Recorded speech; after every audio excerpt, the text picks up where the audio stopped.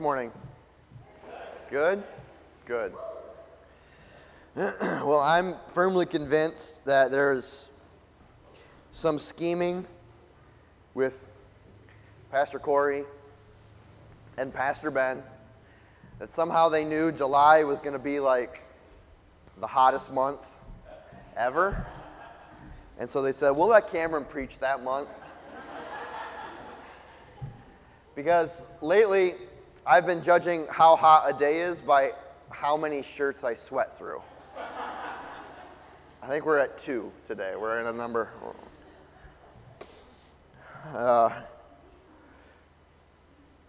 We're still in Luke, the Gospel of Luke. So open your Bibles to the Gospel of Luke, chapter 20.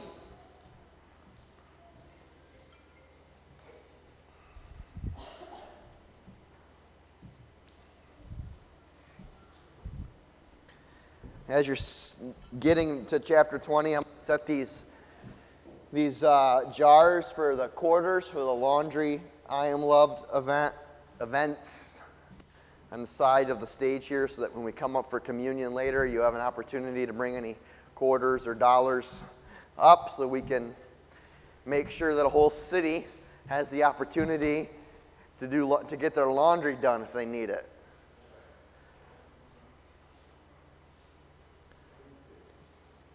Clean city, amen.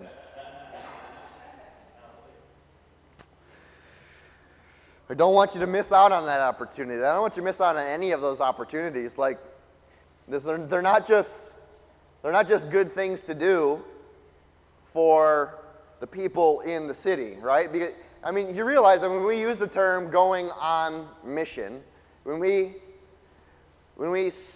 step out to be on mission to a city, that it's not even just about them.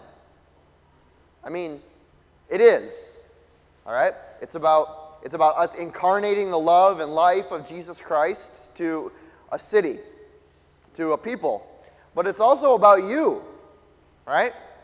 Because every time you do something in the name of and in the spirit of the Savior who has called you, right? You walk with Him, and it's not just the people who receive that are changed, but it's the people who simply walk with Jesus that are changed, right? How do I experience a transformed life? You experience a transformed life by transformed living, right? And walking with Jesus, doing things like this. It's the way that we walk transformed. Oh, all right. Luke chapter 20. If you're there, say amen. Amen. All right.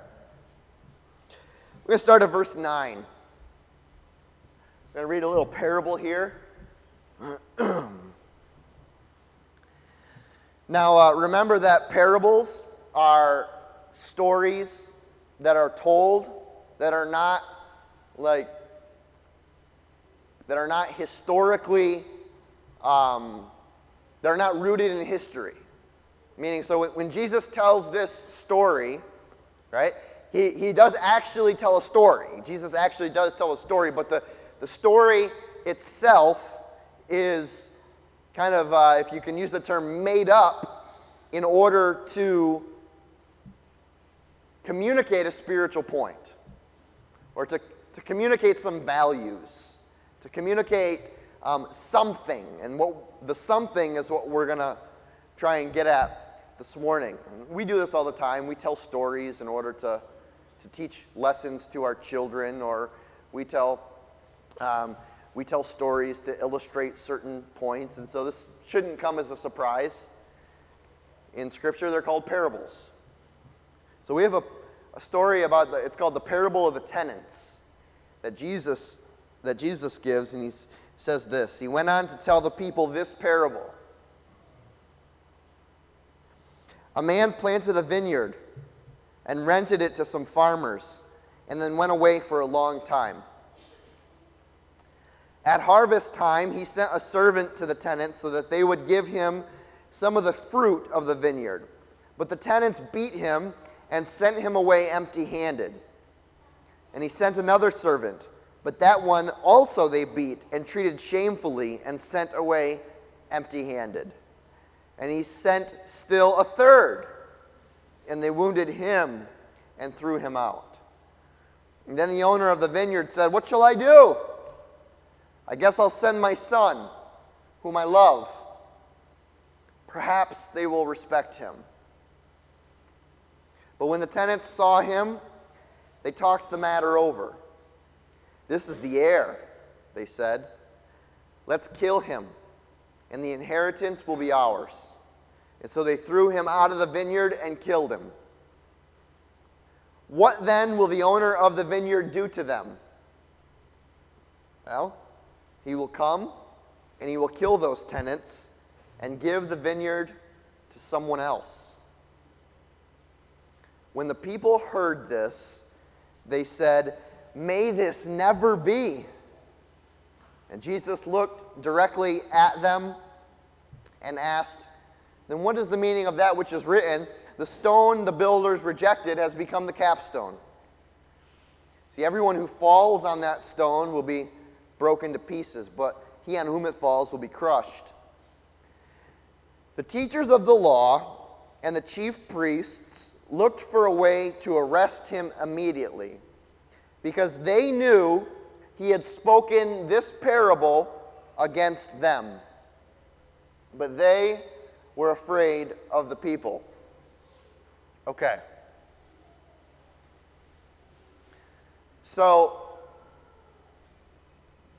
the first question that we can ask about this parable, about this section of Scripture is, okay, Jesus is obviously telling a story, and Jesus doesn't do anything without a purpose. And so there's a purpose about the timing of the story, who the story is addressed to, and what the story is about. Now, Luke gives us a lot of detail about who the parable is for. Like, what is the purpose that Jesus tells the story or tells the parable first off? Well, that's our last verse, verse 19 here. The teachers of the law, the chief priests, looked for a way to arrest him immediately because they knew he had spoken this parable against who? Against them. Right? So it was not a secret who the parable or whom the parable sought to address. Jesus was shooting an arrow directly at the who Luke calls the chief priests and the teachers of the law. Now, that shouldn't come as too much of a surprise to us here, because the first part of chapter 20, the part that we didn't read this morning, the first 8 verses, Jesus has a run-in with the chief priests and the teachers of the law, where he's teaching in the temple, he's preaching the gospel, it says, he's getting the people all, he's getting them all saved, right? And it says that one day he was teaching the people in the temple courts, preaching the gospel, and the chief priests and the teachers of the law, together with the elders, came up to him. "Tell us by what authority you are doing these things," they said. "Who gives you this authority?" Okay, so here we have Jesus, the God-man, the Son of God himself, right? Teaching the people in the temple, preaching the gospel to them, and the religious leaders of the Jewish nation come into the temple, witness what Jesus is doing, and basically say to him, "What in the world? Where do you get off? Who gave you the authority to be saying these things, to be doing these things?" You imagine what some of those things were.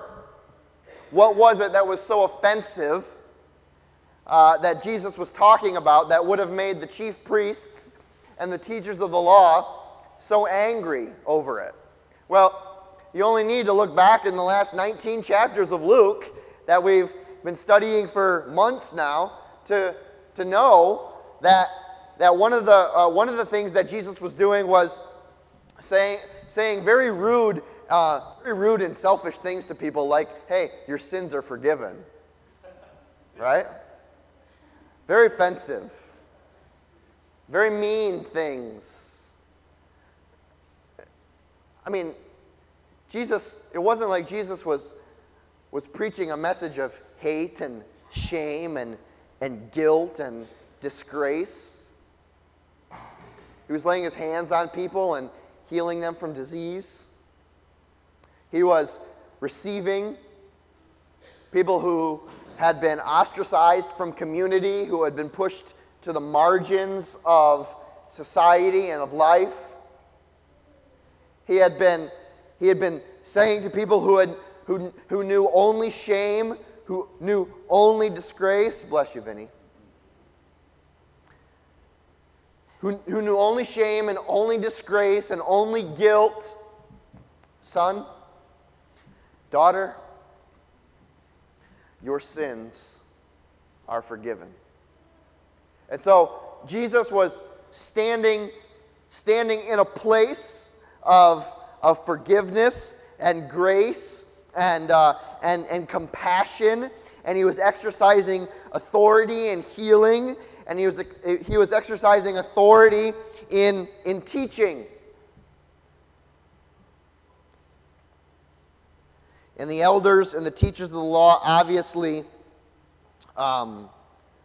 questioned that authority.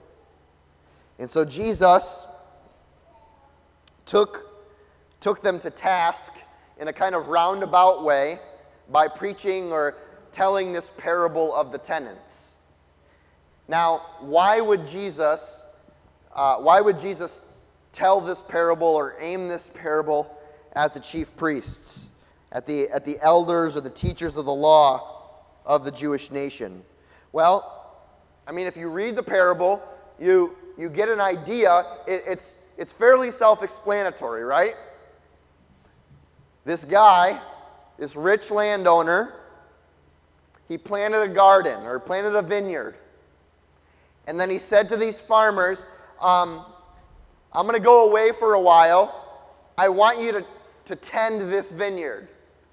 Take care of it. Let it produce fruit.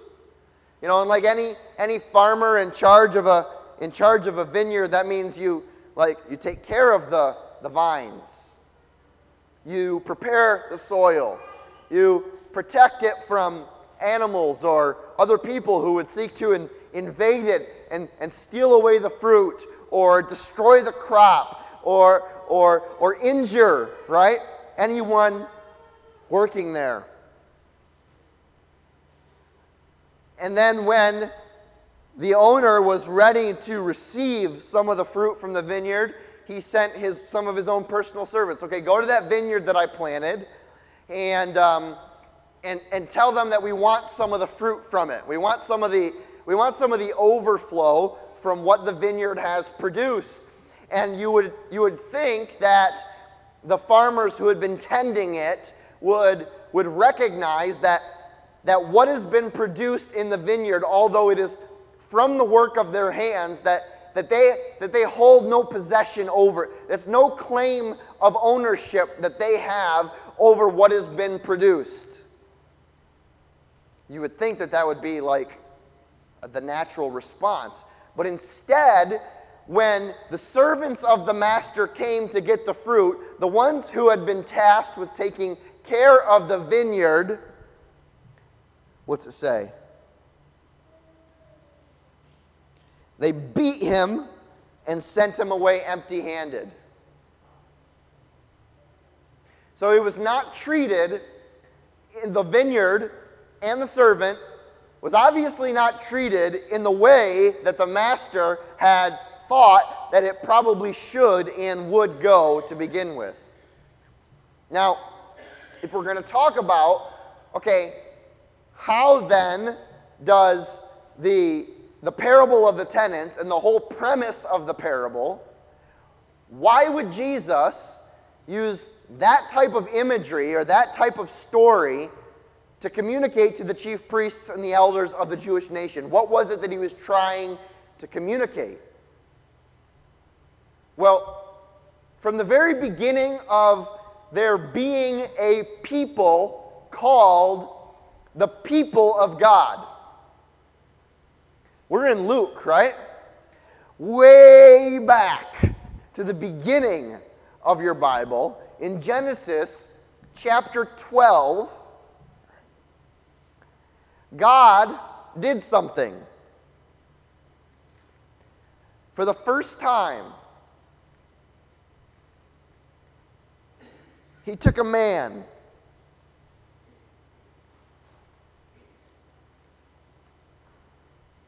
You all know this story? Is this new, or is this? You're with me, right? Well, we're gonna go over it again. This is good stuff here, okay? Genesis chapter 12.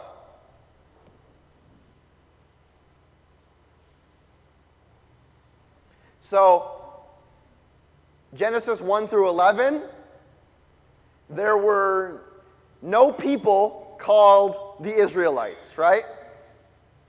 There was no people of God.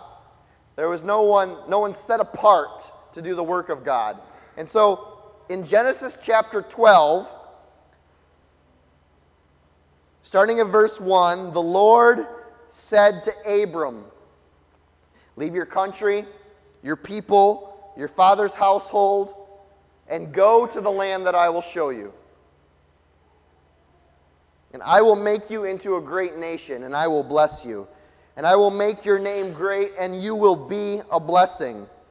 I will bless those who bless you, and whoever curses you, I will curse. And all peoples on earth will be blessed through you." So here in the beginning of Genesis chapter 12, we see the first time that God said, "Okay, you, come over here. I've got a job for you. I've got a task for you."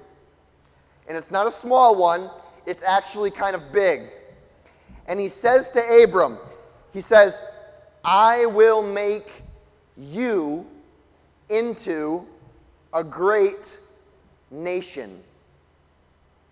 Abram, from you will come a whole nation of people.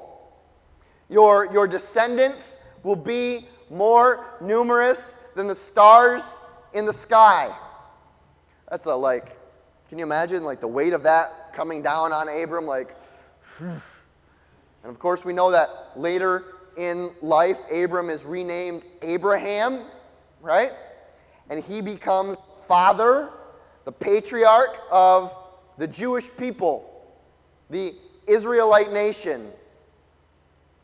The whole people of Israel throughout the whole course of time started here in Genesis 12 with the call of Abraham, the call of Abram. And what was the call? "I will make you into a great nation, and I will bless you." Well, that sounds like a good deal, right? "I will make your name great." Sounds like an increasingly good deal. God is doing. He's pitching this whole calling thing pretty good to Abram, right? It's all going to be good. It's all going to be good. It's all going to be good. I'm going to make you a great nation. I'm gonna bless you. I'm gonna make your name great. But then the language switches from you. I'm gonna give you. I'm gonna give you. I'm gonna give you to. And you will be, what? A blessing. "I will bless those who bless you, and whoever curses you, I will curse. And all peoples on earth will what? Will be blessed through you." Okay, so, not to state the obvious, right? But the descendants of Abram from the very beginning, were meant to be the conduit of God's blessing to the world. The way in which God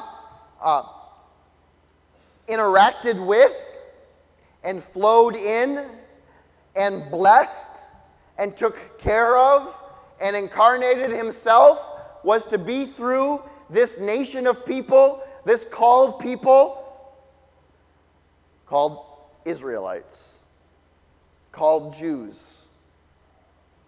It was not like God said, hey, Abram, I am going to make you into a great nation because you are more handsome than everyone else. You have more wealth than everyone else. You're more prominent than everyone else. In fact, what does God do to Abram before he calls him? He says, you're going to leave behind every worldly possession that you have. Leave your country, your people, your father's household, and go to a land that I'm not even going to show you yet. Just start moving in that direction, right? So it wasn't a call to Abram because he was something special. It was a call to Abram because for whatever reason, God recognized that Abram had the stuff to make it happen. And the calling was a calling not of privilege. God didn't call Abram because he wanted to bless him more than anyone else. God called Abram to a calling of responsibility, right? All peoples on earth will be blessed through you. You are the tip of the spear, Abram. You are the biggest part of the funnel. It is through you. Now, fast forward generation upon generation upon generation upon generation upon generation. Let me ask you this question. Does God break his promises? No, right? God is not a promise breaker, right? He is not like you and I, right? When God says something, he means it, and he means it forever, right? And so when God says to Abram, I will make your name great, all peoples on earth will be blessed through you, right? God's intention is that throughout the course of history, that the people in the line of descendants from Abram all the way up until Jesus would be receptive to the Holy Spirit of God so that they could receive from God that which God desired to give to the world, to the people. And so now we get to this point in history where Jesus shows up on scene and he's like, not what I had in mind.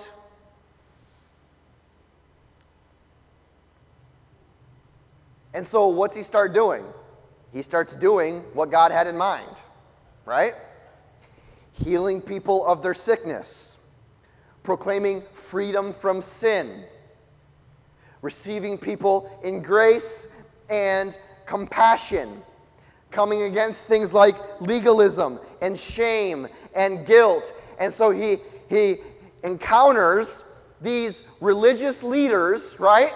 The religious leaders, the ones who are like in the line of Abraham, supposed to be leading the charge of being a blessing to the world for the Israelite nation. And he's like, dudes, no bueno. Not good. It's not happening. And Jesus is like, it's almost like my father planted this vineyard and asked you to take care of it and sent you a bunch of these people, like the prophets, right? Proclaiming to you, hey, remember what God asked you to do, okay? Remember what God asked you to do, okay? The prophets, right? Hey, Israel. Hey, people in the line of Abraham. Remember what God asked you to do. Remember what God asked you to do. And what did they do to the prophets? You know, it's a really, it's kind of like in church culture, it's kind of like a popular thing to say, God is calling me to be a prophet, or I am a prophet of God. Well, I got news for all you prophets out there. All the prophets got killed, right? They were all murdered. Because prophets say things to people that they don't like as the mouthpiece of God, and every prophet in the course of history that came to the Israelite nation, they killed, they murdered, they got rid of, they like, get out of here, don't want anything to do with you. It's not a term or title of endearment. There's a reason that Jeremiah was like, no, thank you, do not want to be a prophet. Really like the whole breathing thing. So Jesus, continues in the parable like, hey, remember the first prophet that God sent? Well, you killed him. Okay, so God sent another prophet. And, well, you killed him. And, well, God sent another prophet. Well, John the Baptist, what happened? Killed him. So God's like, oh my gosh, these are the densest people I've ever met in my entire life. I will send them my son. Perhaps they will listen to my son.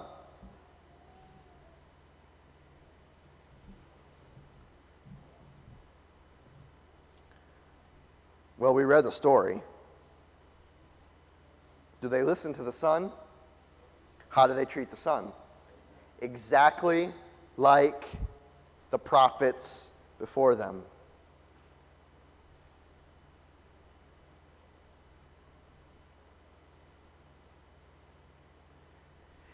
And so we have this group of men. They were men.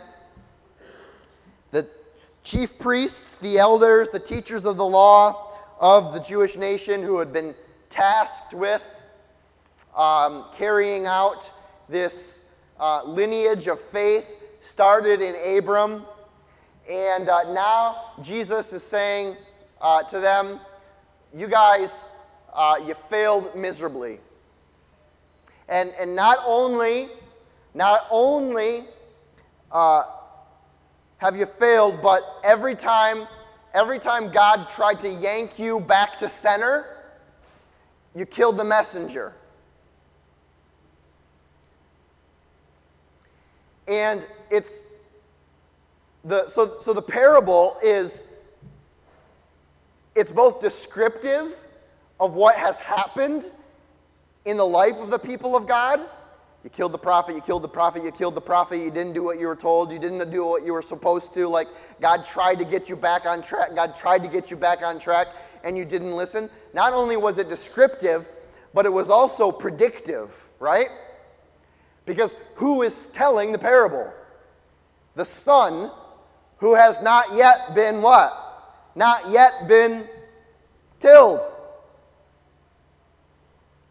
So, although the parable here, listen, although the parable was, when we read the parable of the tenants, okay, this is one thing that, like, I think it's important for us to understand Scripture so that we can take it and like, I know Captain Obvious, right? So that we can take it and apply it to our lives. It's important to understand Scripture so we can take it and apply it to our lives. But listen, when you read the parable of the tenants, understand that it happened in a particular time, in a particular place, and that Jesus was addressing a particular people, right? So the parable of the tenants was for who? Is for who? It continues to be for the Jewish leaders, right? The Israelite people, right? But that doesn't mean that you and I have been like, whew. Because Jesus doesn't just address the personal people of the Jewish leaders. Jesus addresses the deeper issue of an obstinacy and a hardness of heart.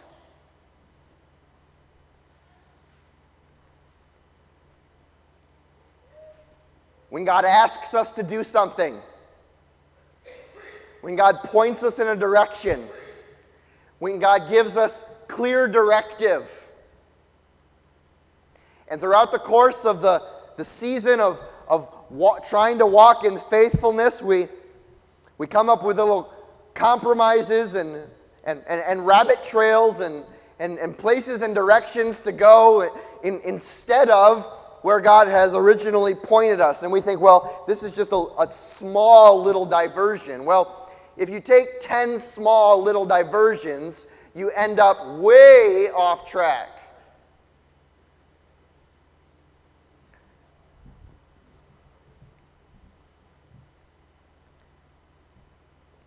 And if you want to know in an even deeper way what this means for us, you and I, where it really the hammer hits the nail on the head, you turn forward with me to Acts.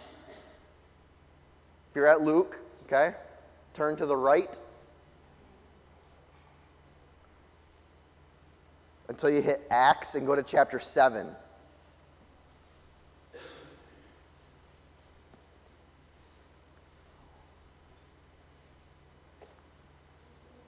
So what has happened here now is that Jesus' prediction of the son being killed by the tenants of the vineyard has come true. And this guy Stephen, this follower of Jesus, this tremendously bold, courageous proclaimer of the gospel, stands before the religious leaders, the Sanhedrin, the large ruling council of the Jewish nation, and he says some things to them that is pretty amazing and pretty courageous and pretty brave, and ends up what? Getting him killed. But he says, starting in verse 51,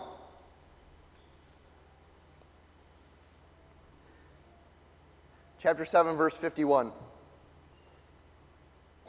So Stephen is standing up in front of the Sanhedrin, and he is laying down the gospel.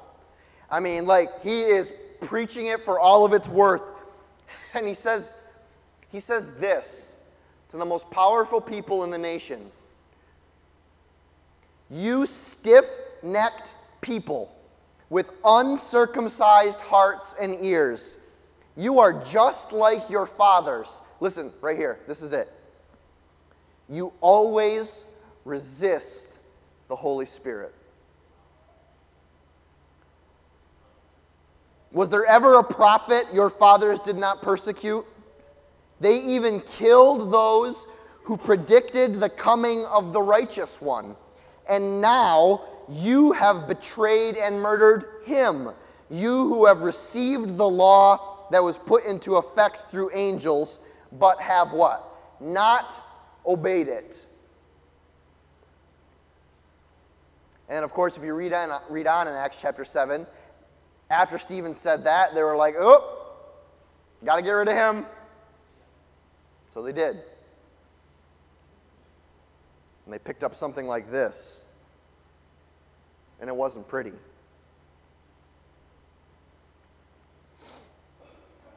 So listen, you know what's really easy to do when you read the Bible? When you read and encounter God's Word, it is, when there's a hardness of heart, when there's some obstinacy to the working of the Holy Spirit in me, I read the Word of God, and I'm like, oh yeah, I know someone who should read this.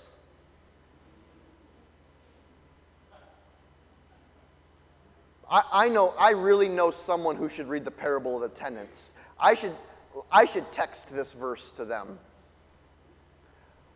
Read this about judgment and responsibility and thought of you. Blessings.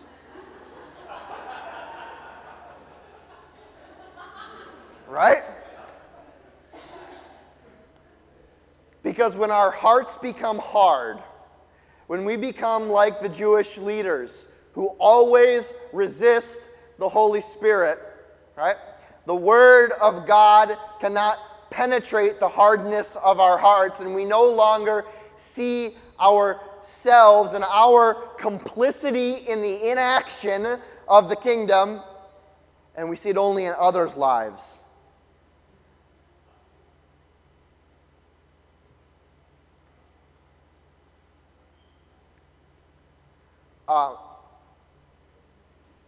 So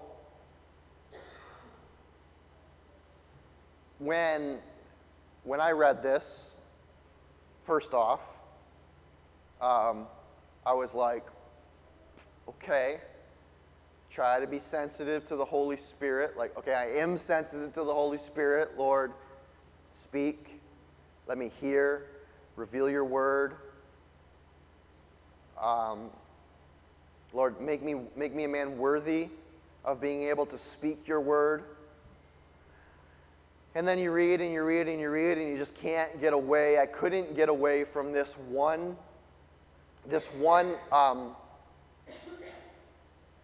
thing within the parable. It's not stated flat out, but it's like you try to put yourself in the world of the parable, and it begins to reveal things about God that you've never seen before. And I had never seen this before. This is new to me this week, right? Because Jesus almost always tells parables, not necessarily to reveal the heart of man, but to reveal the heart of God. No one needs to be told that human beings have the tendency to be hard-hearted. Right? That's just a common human condition. So Jesus tells parables to help reveal who God is, not who we are. He wants us to know who He is. So I put myself in this parable, and I was like, well, what would I do in this situation? And let me tell you what, if I was the landowner and I sent a servant to take what was rightfully mine, and those who I had hired to take care of it beat him and send him away, there wouldn't be a strike 2, and there wouldn't be a strike 3, and there certainly wouldn't be a strike 4, right? Like, consequence and punishment and judgment, if it were left up to me, would happen swiftly and decisively.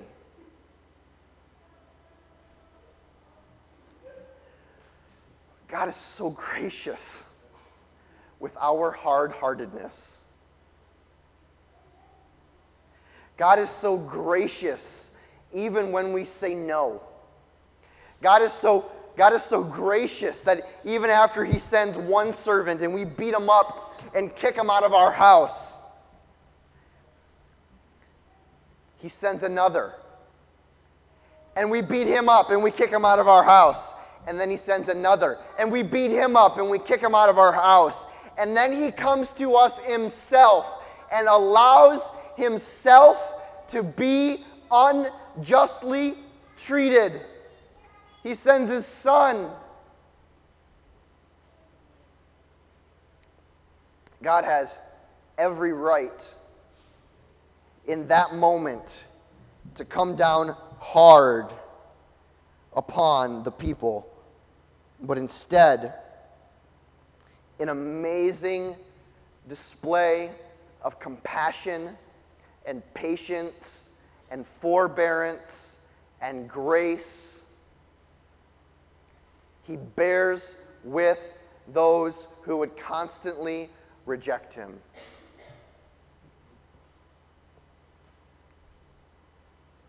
I am on the stage of Conduit because God bore with my obstinacy and my hard-heartedness and my fear and my resisting the Holy Spirit.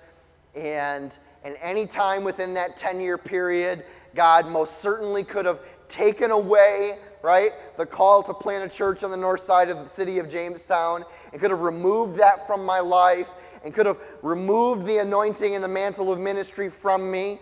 At any moment, right, it all could have been over. But consistently, over a long period of time, the Spirit of God bore witness in my life, and the hardness that said, no, God, I'm not doing that. I'm not going there. I'm not giving this up. I can't. I won't. I'm not. Get out of my house. I'm going to beat you up if you come back again, right? Time and time and time again, right? Grace.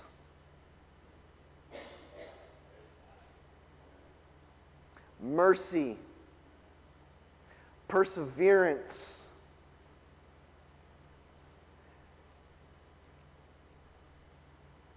But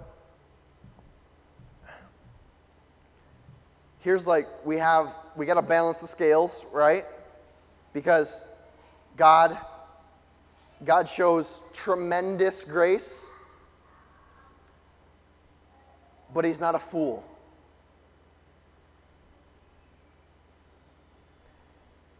And what Jesus, the imagery switches here. Because in verse 17, when the parable part is over, when the rulers realized that the parable was about them, Jesus looked directly at them and asked, what is the meaning of that which is written? The stone the builders rejected has become the capstone or the cornerstone. Everyone who falls on that stone will be broken to pieces, but he on whom it falls will be crushed. And so Jesus has just painted this picture of you had a responsibility, you had something that God called you to. He was gracious and gracious and gracious and gracious and unendingly compassionate with you, despite your hard-heartedness, despite your obstinacy.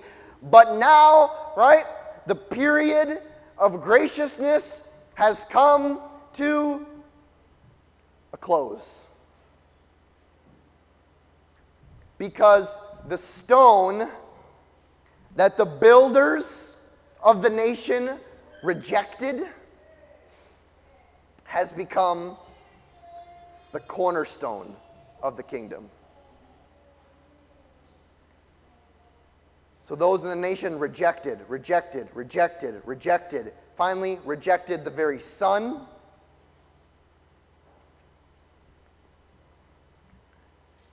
And it was the Son who has become the cornerstone. Now, I asked Pastor Ben to bring this in here this morning, and he said he brought the small one. I'm not a mason, and I only pretend to be a builder most of the times, but I know a few things, and what I know is that the cornerstone or the capstone of a building is the most important part. And it requires the most attention. And it requires the most detail. Because everything that is built in that building is built off of this. Meaning that if you get this thing wrong, nothing can be right.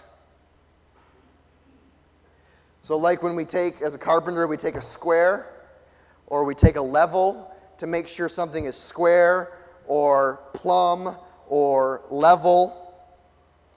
Everything that we build must be built off something that is right.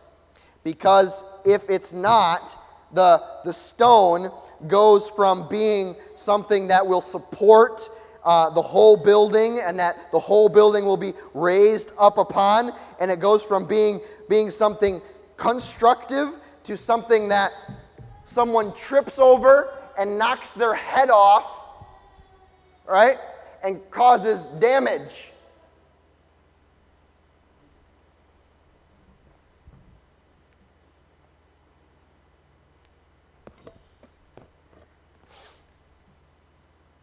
Now, Corey and Ben are in here. If you guys could come up, we can do communion together.